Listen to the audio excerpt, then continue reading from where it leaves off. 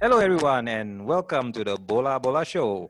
And as you know, we are all still under the lockdown mode, MCO mode here in Malaysia. All of us still sitting down at home. So it's me, Elvin, now on the mic, and I would like to bring in my two co-hosts as well. So, how's it going, Bala? Hi everyone, how are you doing? I'm kind of a lucky guy because I'm still under essential service, so I'm still able to go out. But I need to rush back before 8 o'clock because roadblocks are everywhere. How about you, Steven? Having the same old time? Okay, hello everyone. So even though yes, I'm part of essential service, but my company so far has been pretty flexible enough to allow me to continue to work from home on a full-time basis for now. Well, that's one part of it. But of course, I sort of like miss the outside world. So hopefully we will find a solution to all this. We will beat this pandemic and, we can start resuming our life. But yeah, great to hear that, Steven. So, Steven, we have somebody special on the show today. Would you like to introduce to us? Of course. Okay. As you all know, football, maybe the game has stopped, but the conversation will always continue. So for that, we have decided to bring someone who I'm very sure people on Twitter probably knows him as in the football player, but maybe not knows him as the person. So without further ado, let's welcome everyone, Marco Negri, to our Bola Bola Show podcast. Hey guys, how are you? Thanks for having me on the show. Welcome, man. I'm not a player, by the way. Yeah. I just tweet by the name, but I'm not him. I'm not him as the player, Okay, so basically the biggest news this week in football, I would say without a doubt, is the takeover involving Newcastle United. But, we're going to go a bit nostalgic back to the season where I would say for many Newcastle fans, they would probably say that this is the one that got away. Of course, in one of our previous episodes, we talked about Blackburn. It was a happy episode for Bala. Not so much happy for you, Elwin.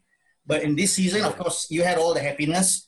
But without a doubt, I think I would say the most entertaining team of that season, I'm sure you'll agree with me, Marco, was Newcastle United, right? That's right. That's true. Yeah, that's true. Well, how I started to get to know about Newcastle was actually much earlier, even. This was in the early 1990s. When I first started watching the English game, this was a time in Malaysia where there was no internet, and the only source of information, I don't know about you guys then, but for me, there were two magazines that called Shoot and Match. Oh, yes. Oh, absolutely. You see, I knew I was going to get all our pocket money, our savings, and all gone through. Same thing, it's so different when you look at back then, and what it is today. If you want to have if you need information about Blackburn or clubs like Nottingham Forest or some of the lower leagues club, you just it's just within fingertips. You just look them up on Google, and you have within a few seconds you'd be well appraised of the latest developments. But back then you have to rely on Shoot and Match. So that was what happened to me as well. So I was buying these magazines faithfully, just to get my dose of what was going on in the English game. And I started in 1992-93 when the Premier League was in its inaugural years. So, obviously the draw at the time was Manchester United, the more established clubs. But I remember there was one edition of I think it was Shoot that had a special on Newcastle, a club called Newcastle at the time, Newcastle United, which was very alien to me, winning the first division championship. This was a club led by Kevin Keegan. Of course, we knew who Kevin Keegan was as a player at Liverpool. So that was when I got it. Sort of intrigued me, But this is an up and coming club, and you want to see, how Kevin was going to take them up, because you read that that Sir John Hall was the first chairman, and he brought in good players, Rob Lee, Bob Bracewell, and Andy Cole, was also starting out. And that year. But as Steven said, definitely 1995, season 95-96, for a lot of people, for a lot of fans, was the season that Newcastle introduced itself to as a football power that is to be reckoned with, so to speak. So yeah, I think the build-up within that win, that first division win up to the 95, 96 season was spectacular in a sense that the Northeast clubs were really, showing themselves as a force to be reckoned with, under Keegan. Yeah. Yep. I mean, Elvin, of course, when you look at the squad, that Newcastle team, I mean, they had a lot of exciting names. I mean, maybe you want to share a little bit on who are those players then?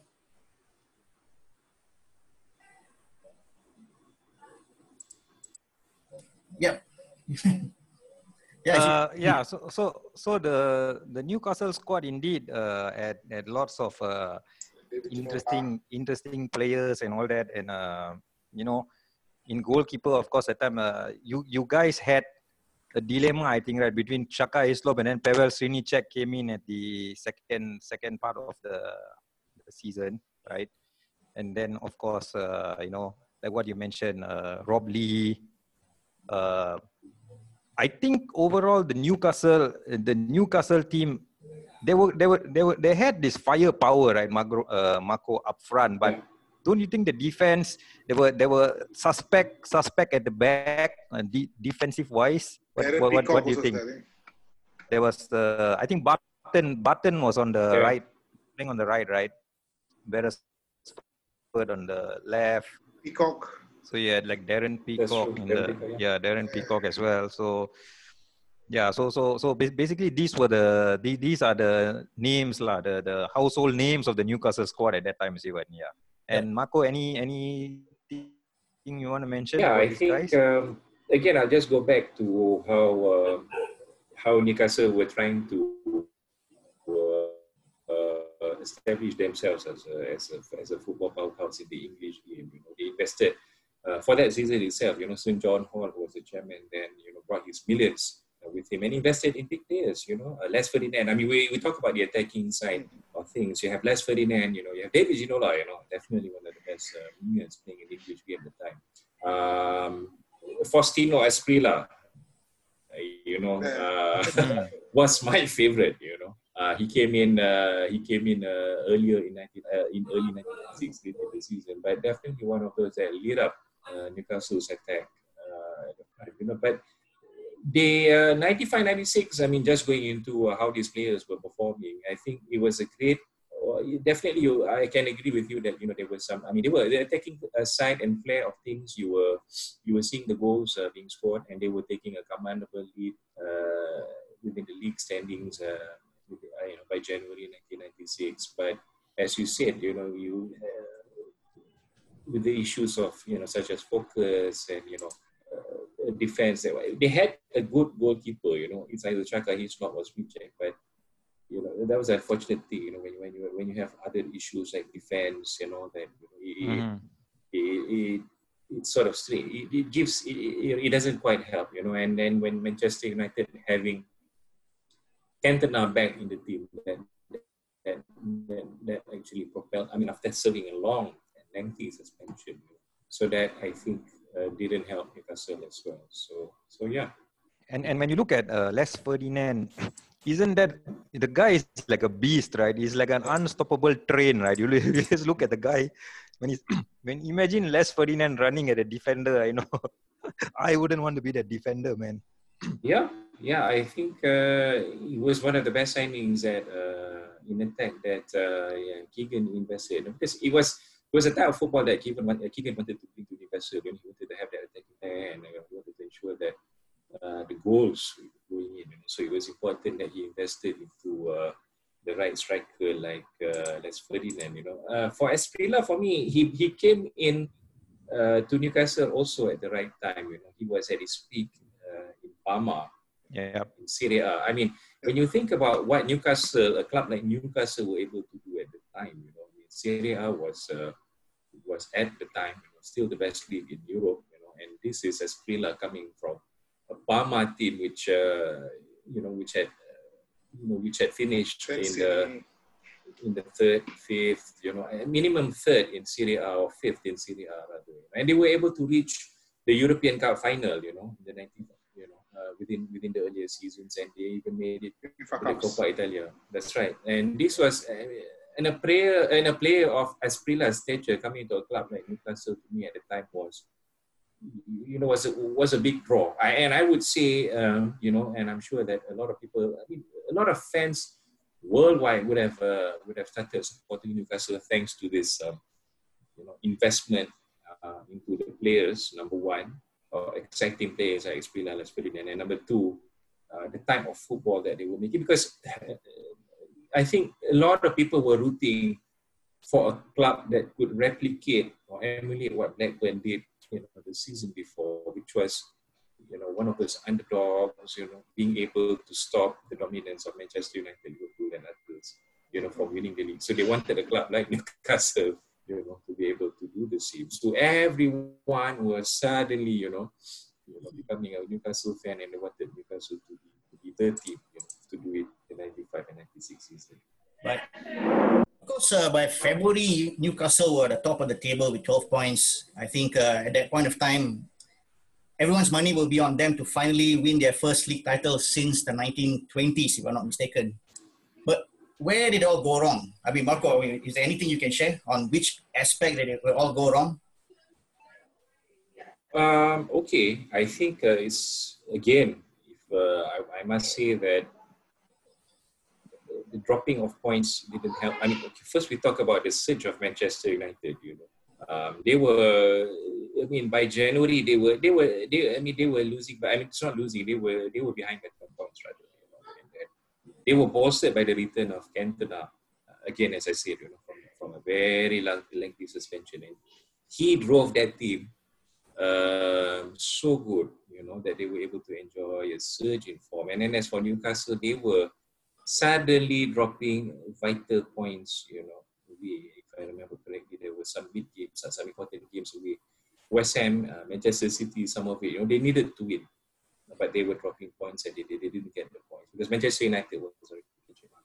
And then there was a game at St. James's Park in March, which Alex Ferguson's team won, and that actually ended Newcastle's home record in the league, and suddenly their lead was cut to a single point, So it became harder to defend that league standing, for them. And then as we all remember, they were suffering defeats after that as well, to Arsenal, and of course to that Liverpool game, which has been dubbed the greatest Premier League game in history.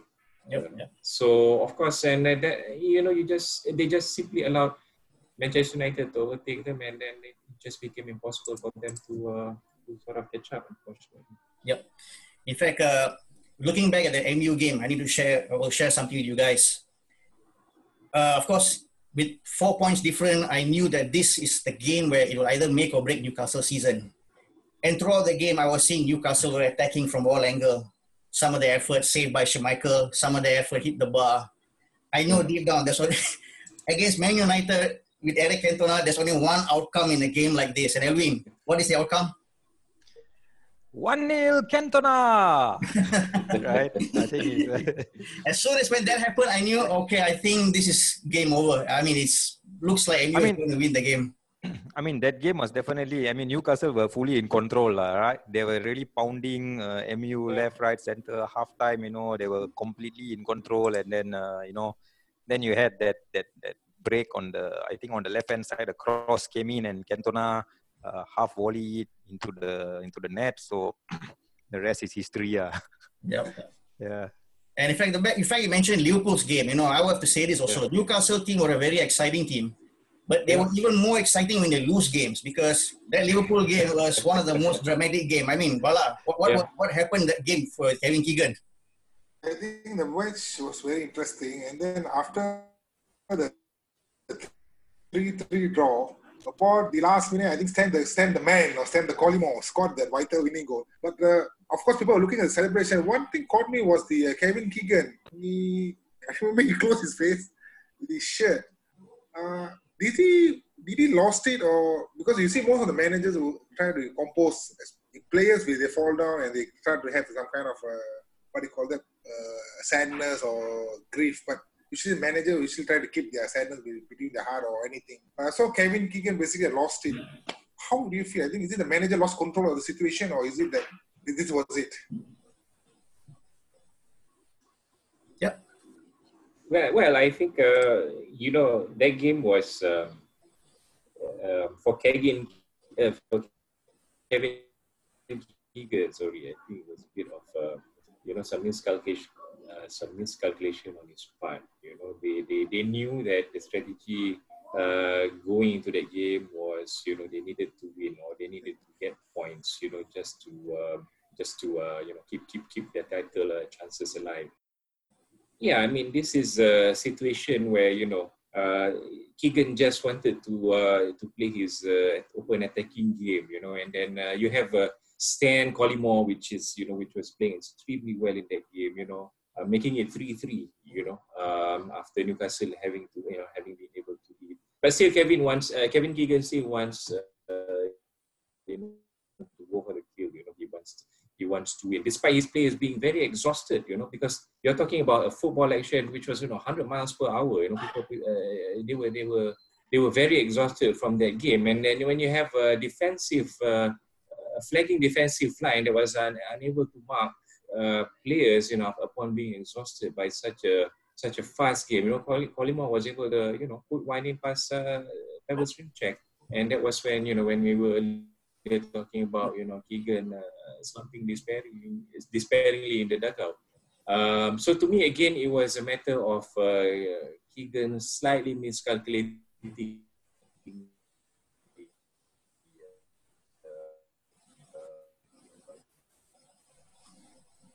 whole tempo of the game. Despite wanting to go for the win, I think he didn't judge. Full fan, or you're a Newcastle fan, I mean, it has to be a game that that would sort of stuck to your mind. I mean, for a Newcastle fan, it's probably a mixed. It's one of those mixed memories, that you want to remember about. I mean, your team having to lose that game despite playing beautifully. So yeah, I think that's as much as I can say about that game. Mm-hmm. Okay.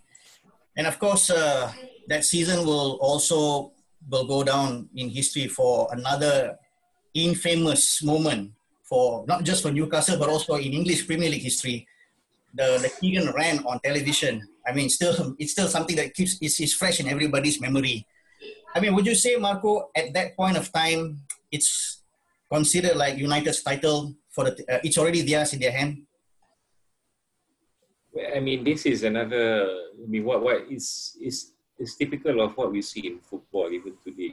These are just those mind games that the managers play on each other. So this was exactly what was happening. Also, just as a refresher for those listening in. It's Keegan was saying. Keegan was being interviewed on. On Sky Sports, or was on TV. I think we also saw that clip on YouTube. Closer to the title, closer to the end of the season, and his team was winning at Leeds. And the "I will love it" rant was, was a manifestation of his irritation towards the comments made by Alex Ferguson. I mean, because Ferguson was stoking tensions when he casted doubts on. The commitment of opposing teams such as Leeds and Nottingham Forest were not trying as hard against Newcastle as they did against Manchester United. I mean, this is just another one of those mind games that I think that that made Keegan lose his cool, and it adds up to actually it's when he said I would love it if we beat them. I mean yeah, I mean that image, still in a lot of people's minds and memory. But it made up for a very exciting football competition, in that season. So yeah. Okay. Marco, do you feel that maybe Keegan has directly fall into the traps of Ferguson? Yes, I mean, I think he did not respond. personally. I mean, I think the best approach to mind games is that you play them carefully, and then especially, when at the heat of the moment and you're talking on television or to a bunch of press, and then like we see today in the English Premier League, Jose Mourinho and some of these managers, they get easily agitated by some of the comments made by opposing teams. So I think, yeah, I mean, Keegan, he made up for good TV when Keegan said that, but otherwise, even today, when you see Mourinho or whichever manager that just ejects from his seat just because, you get annoyed at some of the comments made to him by the journalists or even the opposing manager. But yeah, I think it's probably one. You don't have to, but for the theatrics and for football entertainment, for TV, I think it's one of those. It's one of those fun times. It's one of those fun things that they can do. Even when you play Football Manager, you have to choose 6 or 7 options as responses to either an opposing manager or journalist. So some of the choices have very bizarre answers, and I never dared click on them, to be honest, to see what happened to the morale of my team. So I'm a very safe Football Manager player, when it comes to media management per se. Okay. All right. So with that, we will wrap up this segment, and coming up next, we will look into the Bobby Robson and Mike Ashley era.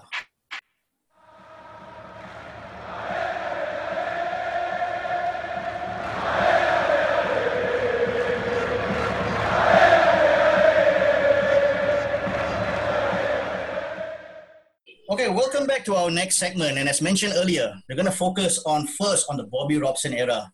Now, Marco, Newcastle in the post-96 season, a lot of the promises that supposed to happen, the signing of Shearer for world record transfer fee that's supposed to finally deliver them a Premier League title, that didn't happen. Keegan left. I think Dalglish was hanging there for a while. Ruud Gullit, sexy football, wasn't so sexy at all. Then came Bobby Robson. I mean, that sort of like revitalized the club extremely well, right? Yep. Yeah, I mean, I extremely agree. I think the problem with Gullit was that he lost the dressing room immensely. From the top to bottom, there were people not. I mean, the players were not playing for him. So you needed.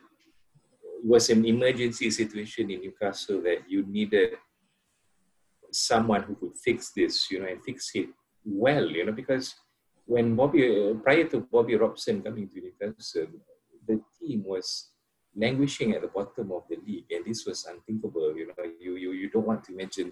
And this was just within a couple of games in the season, when Gullit left. So he totally lost the dressing room. And the club needed somebody who could, put things back together the way they were. So Bobby Robson came in and basically brought, life back to the team, to the dressing room. Alan Shearer was being dropped by Gullit. You don't do that to your club, to your club legend. And he did that. So Bobby Robson established sort of what they would call then as a blue chip brigade. These are the boys that the senior in the teams that he would rely on to help shape up the team again. It was Shearer, Rob Lee, Shea Given, and Warren Button and Steve Harper. So they were all sort of the troops that were loyal to Sir Bobby, and wanted to help him bring the squad again. So they were meeting together again. Bobby Robson made them wear suits again, and meet at the hotel pre-match. This was to boost up their morale, and to make them feel as a unit again. Simple things, but it helped to improve the team's performance on the field and the mentality in the long run. So they were, so they had a safe season. I mean, they were safe that season, So a lot of the players that, under Gullit, some didn't even have a squad number, like they were being totally sidelined and not being used as much as they should. like Robert Lee, you know. Under Robson, they were becoming leaders, you know, on the field. You know, Robson, during his time, you know, players like Nikos Davizas, my favorite, Norberto Solano, you know, from Peru, they suddenly became important, you know. So they were frustrated under the previous regime, and Bobby Robson, again, as I've said, you know, brought life and took out the frustration from these players. It's like as if they went back, you know, to town. So yeah, so these are I would say Bobby Robson did it by bringing back the basics to the club and had, you know, senior players guiding, you know, the younger ones on how to behave themselves. So that really made him a successful manager in his first years at Newcastle. Okay. And of course, you know, the arrival of Bobby Robson also, you know, propelled Newcastle into the Champions League era. And Bala, of course, your Juventus team were in the same group with them. I mean, what a season that was for Newcastle. I think Newcastle was doing, I think first 3 games they lost. In fact, they didn't score a single goal against any team. I think the group consists of Feyenoord, Juventus, of course, and also Dynamo Kiev. Despite, I think on the paper, would there be a direct fight between the Newcastle and Dynamo Kiev and Feyenoord because Juventus were expected to top the group. So I think the top, especially with the Dynamo Kiev with the previous history of the Champions League, wouldn't be that hot, should be a favorite. But after the first 3 games, I think they did poorly. Came into the 4th game, Newcastle at St. James Park expected to lose again to Juventus. And bearing in mind, Juventus in the Champions League final against Milan. Of course, we don't want to talk about the final against Milan. But I think Newcastle did beat Juventus with the Andrew Griffin goal. And subsequently, they were able to come back with the sponsored 2 goals, the 2 games. And they beat Dynamo Kiev in St. James Park as well, and also beat Feyenoord away with the Bellamy scored an incredible last-minute goal. What do you think about Marco Negri? I think we've been after the first 3 games, I think we would have lost all the hopes. But after that, I think hope came back very strongly, and we moved on to the second phase of the group stages. As a fan, how did you went through this roller coaster? Yeah, well, I think.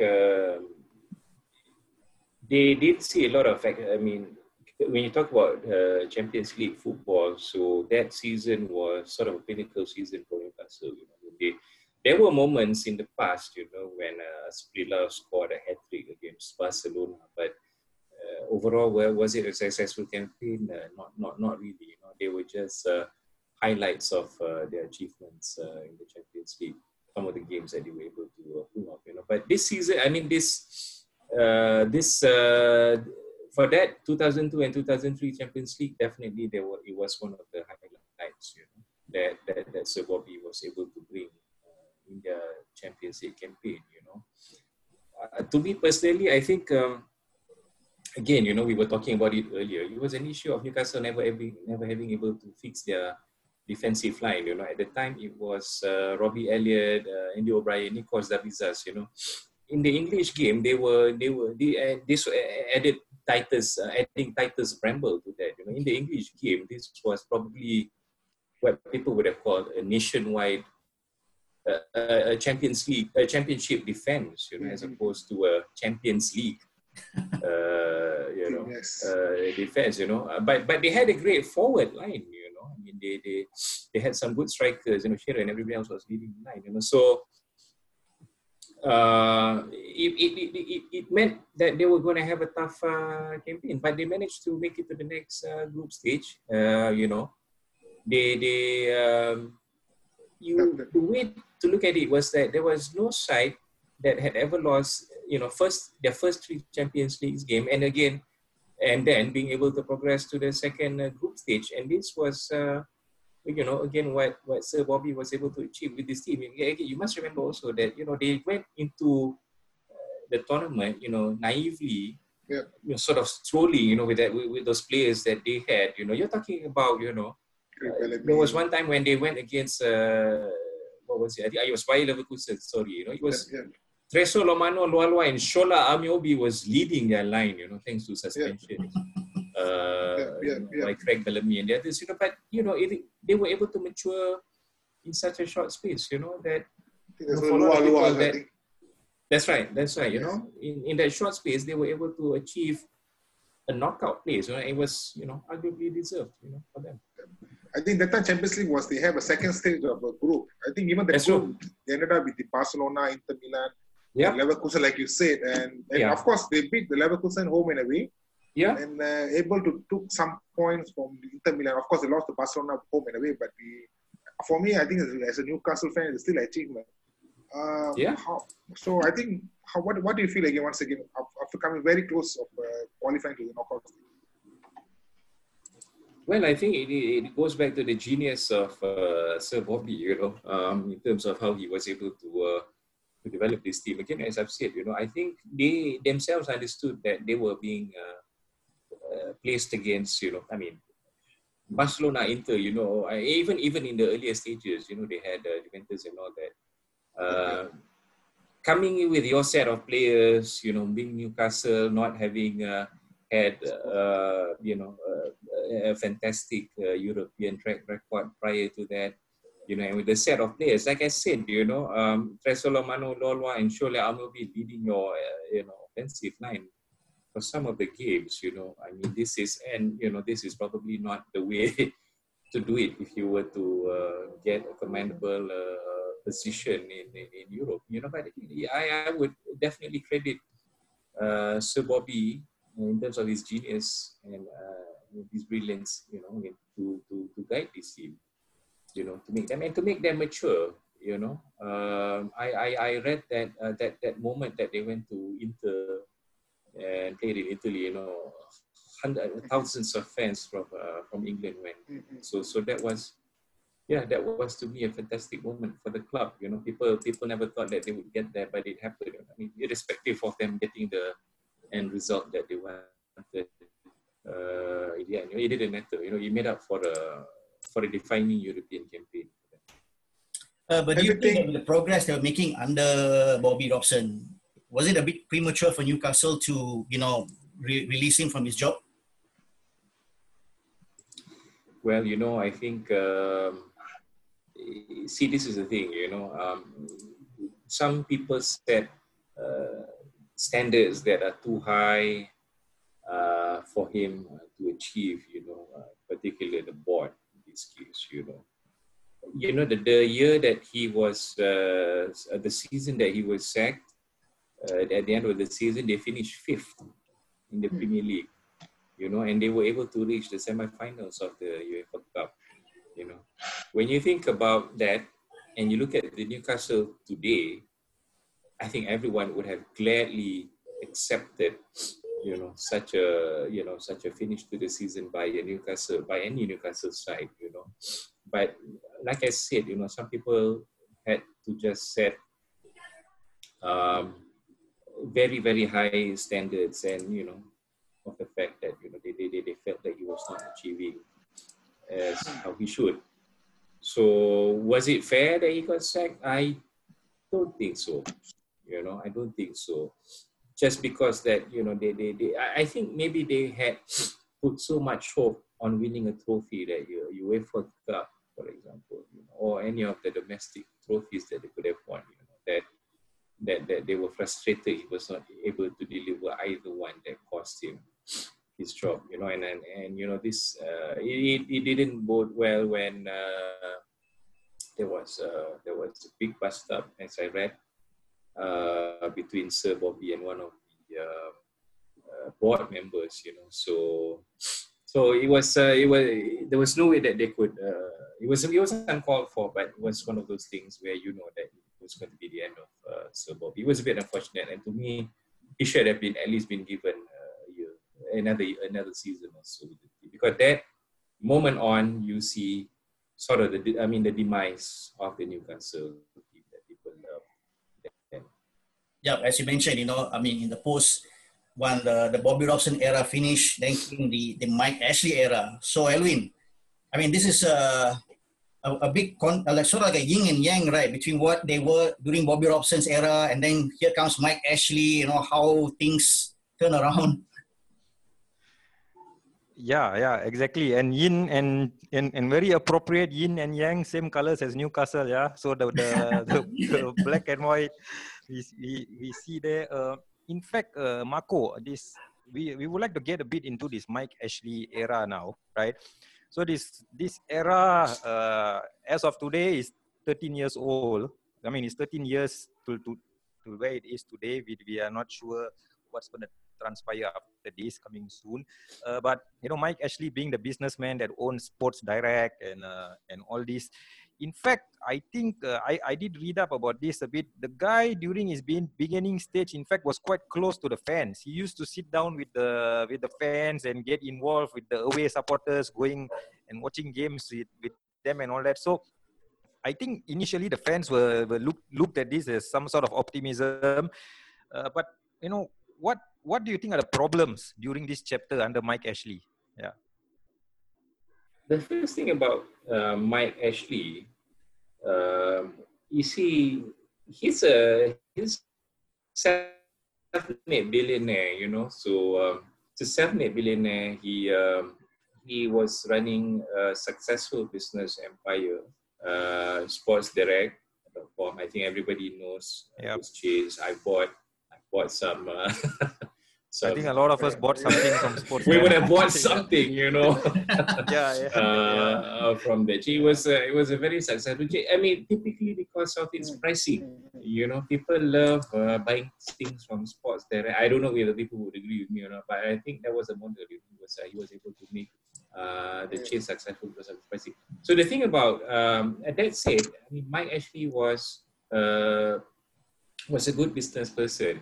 Now, see, this actually became, and this is actually the problem when it came to football, was that he wanted to run the football club, which is Newcastle United, like one of his business operations, So that was probably the thing that became the problem for him. Now, as a fan, guys, I think when you hear a new owner coming in, somebody like Mike Ashley who had the billions in terms of worth and assets, the things that you would expect from him to do would be to invest in players, in new players, in exciting players, in the big names.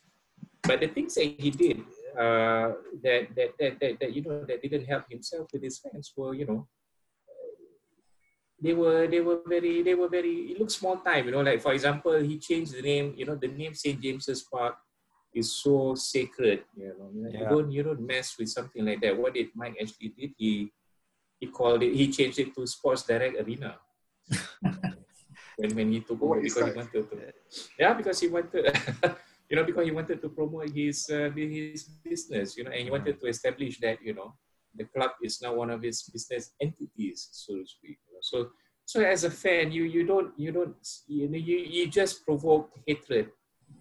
You sort of distance yourself from the fans when you do these things. Because I think the last thing that you want to do when you take over a club is that you do things that goes against the history and tradition of how the club is is used to, and how it's being run. You don't touch things that are sacred to the club, like the name of the club, or the name of the stadium, for example.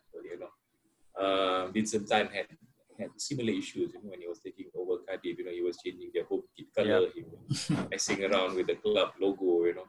So because they were just they were just bringing in their business acumen and logic into the football operations. So that really distanced himself from the fans. Aside from him having some issues also with his employees at Sports Direct, but yeah, and I think it's a situation that over the years became beyond repair, and I think at one point he himself knew that it was one of the mistakes that he made, which was buying the club in 2007 when he shouldn't have.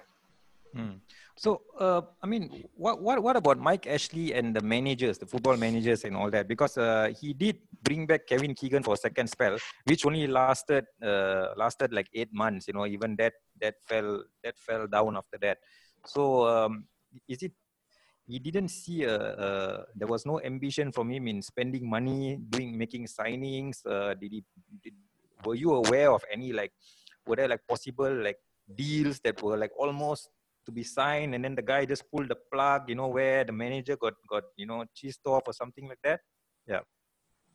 I didn't do enough research on. I think there were. I can't remember who the players were. Mm-hmm. That the scouts would have shortlisted as potential signings, but I can't remember under which particular manager. I mean, definitely Rafa Benitez is the most famous manager who had to suffer thanks to thanks to this this first strings. I mean, these policies that might actually impose on the club, which was I don't have a lot of money to spend to begin with.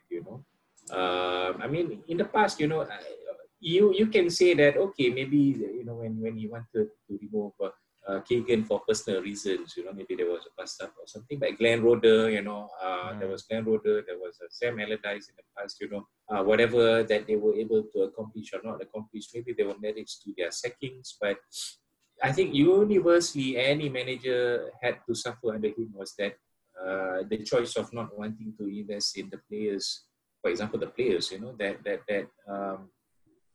that the club should have purchased if they were serious on making a statement. I mean, you're talking about Michael Owen being the most expensive signing the club has ever made. And this was 2004, season 2004, 2005, until Miguel Almiron came in January last year. You're talking about a space of 15 years until they actually broke their own club record. I mean, that was insane. But you must understand also, I think from Mike Ashley's standpoint, being a business person and knowing how much money had to be spent on operations itself, paying player wages, plus you're not making that much profit anyway, from other source of income overseas. So he wanted to ensure that he would still be able to get some returns. He just decided to make sure that keeping as I'm able to make some money out of this venture, and keep the club in the Premiership, while having those ambitions. I'm happy. So he's one of those owners that I'm not going to invest and make a loss or having to pay more at the end of the season. So he was that type of operator, and any manager wouldn't have been pleased, if they were to be given this situation. So this is I think for any club, right? When their owners and all that start to run this as a corporation or as a business, then there's always a thin fine line, right, about wanting to spend money or wanting on the other end to make profit. Because okay, I would like in fact open up this question to all of us here. Like, can you guys recall any club? I mean, I can't really think of one except I think maybe Arsenal, okay, who are also in a way not doing really well, but very profitable.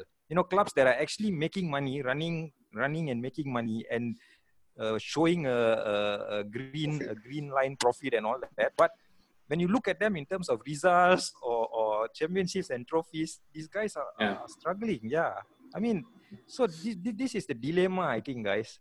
Yeah. Yeah, I mean, in fact, when I was reading this book called Soccernomics, it clearly says the rule of making your football club successful is to spend money.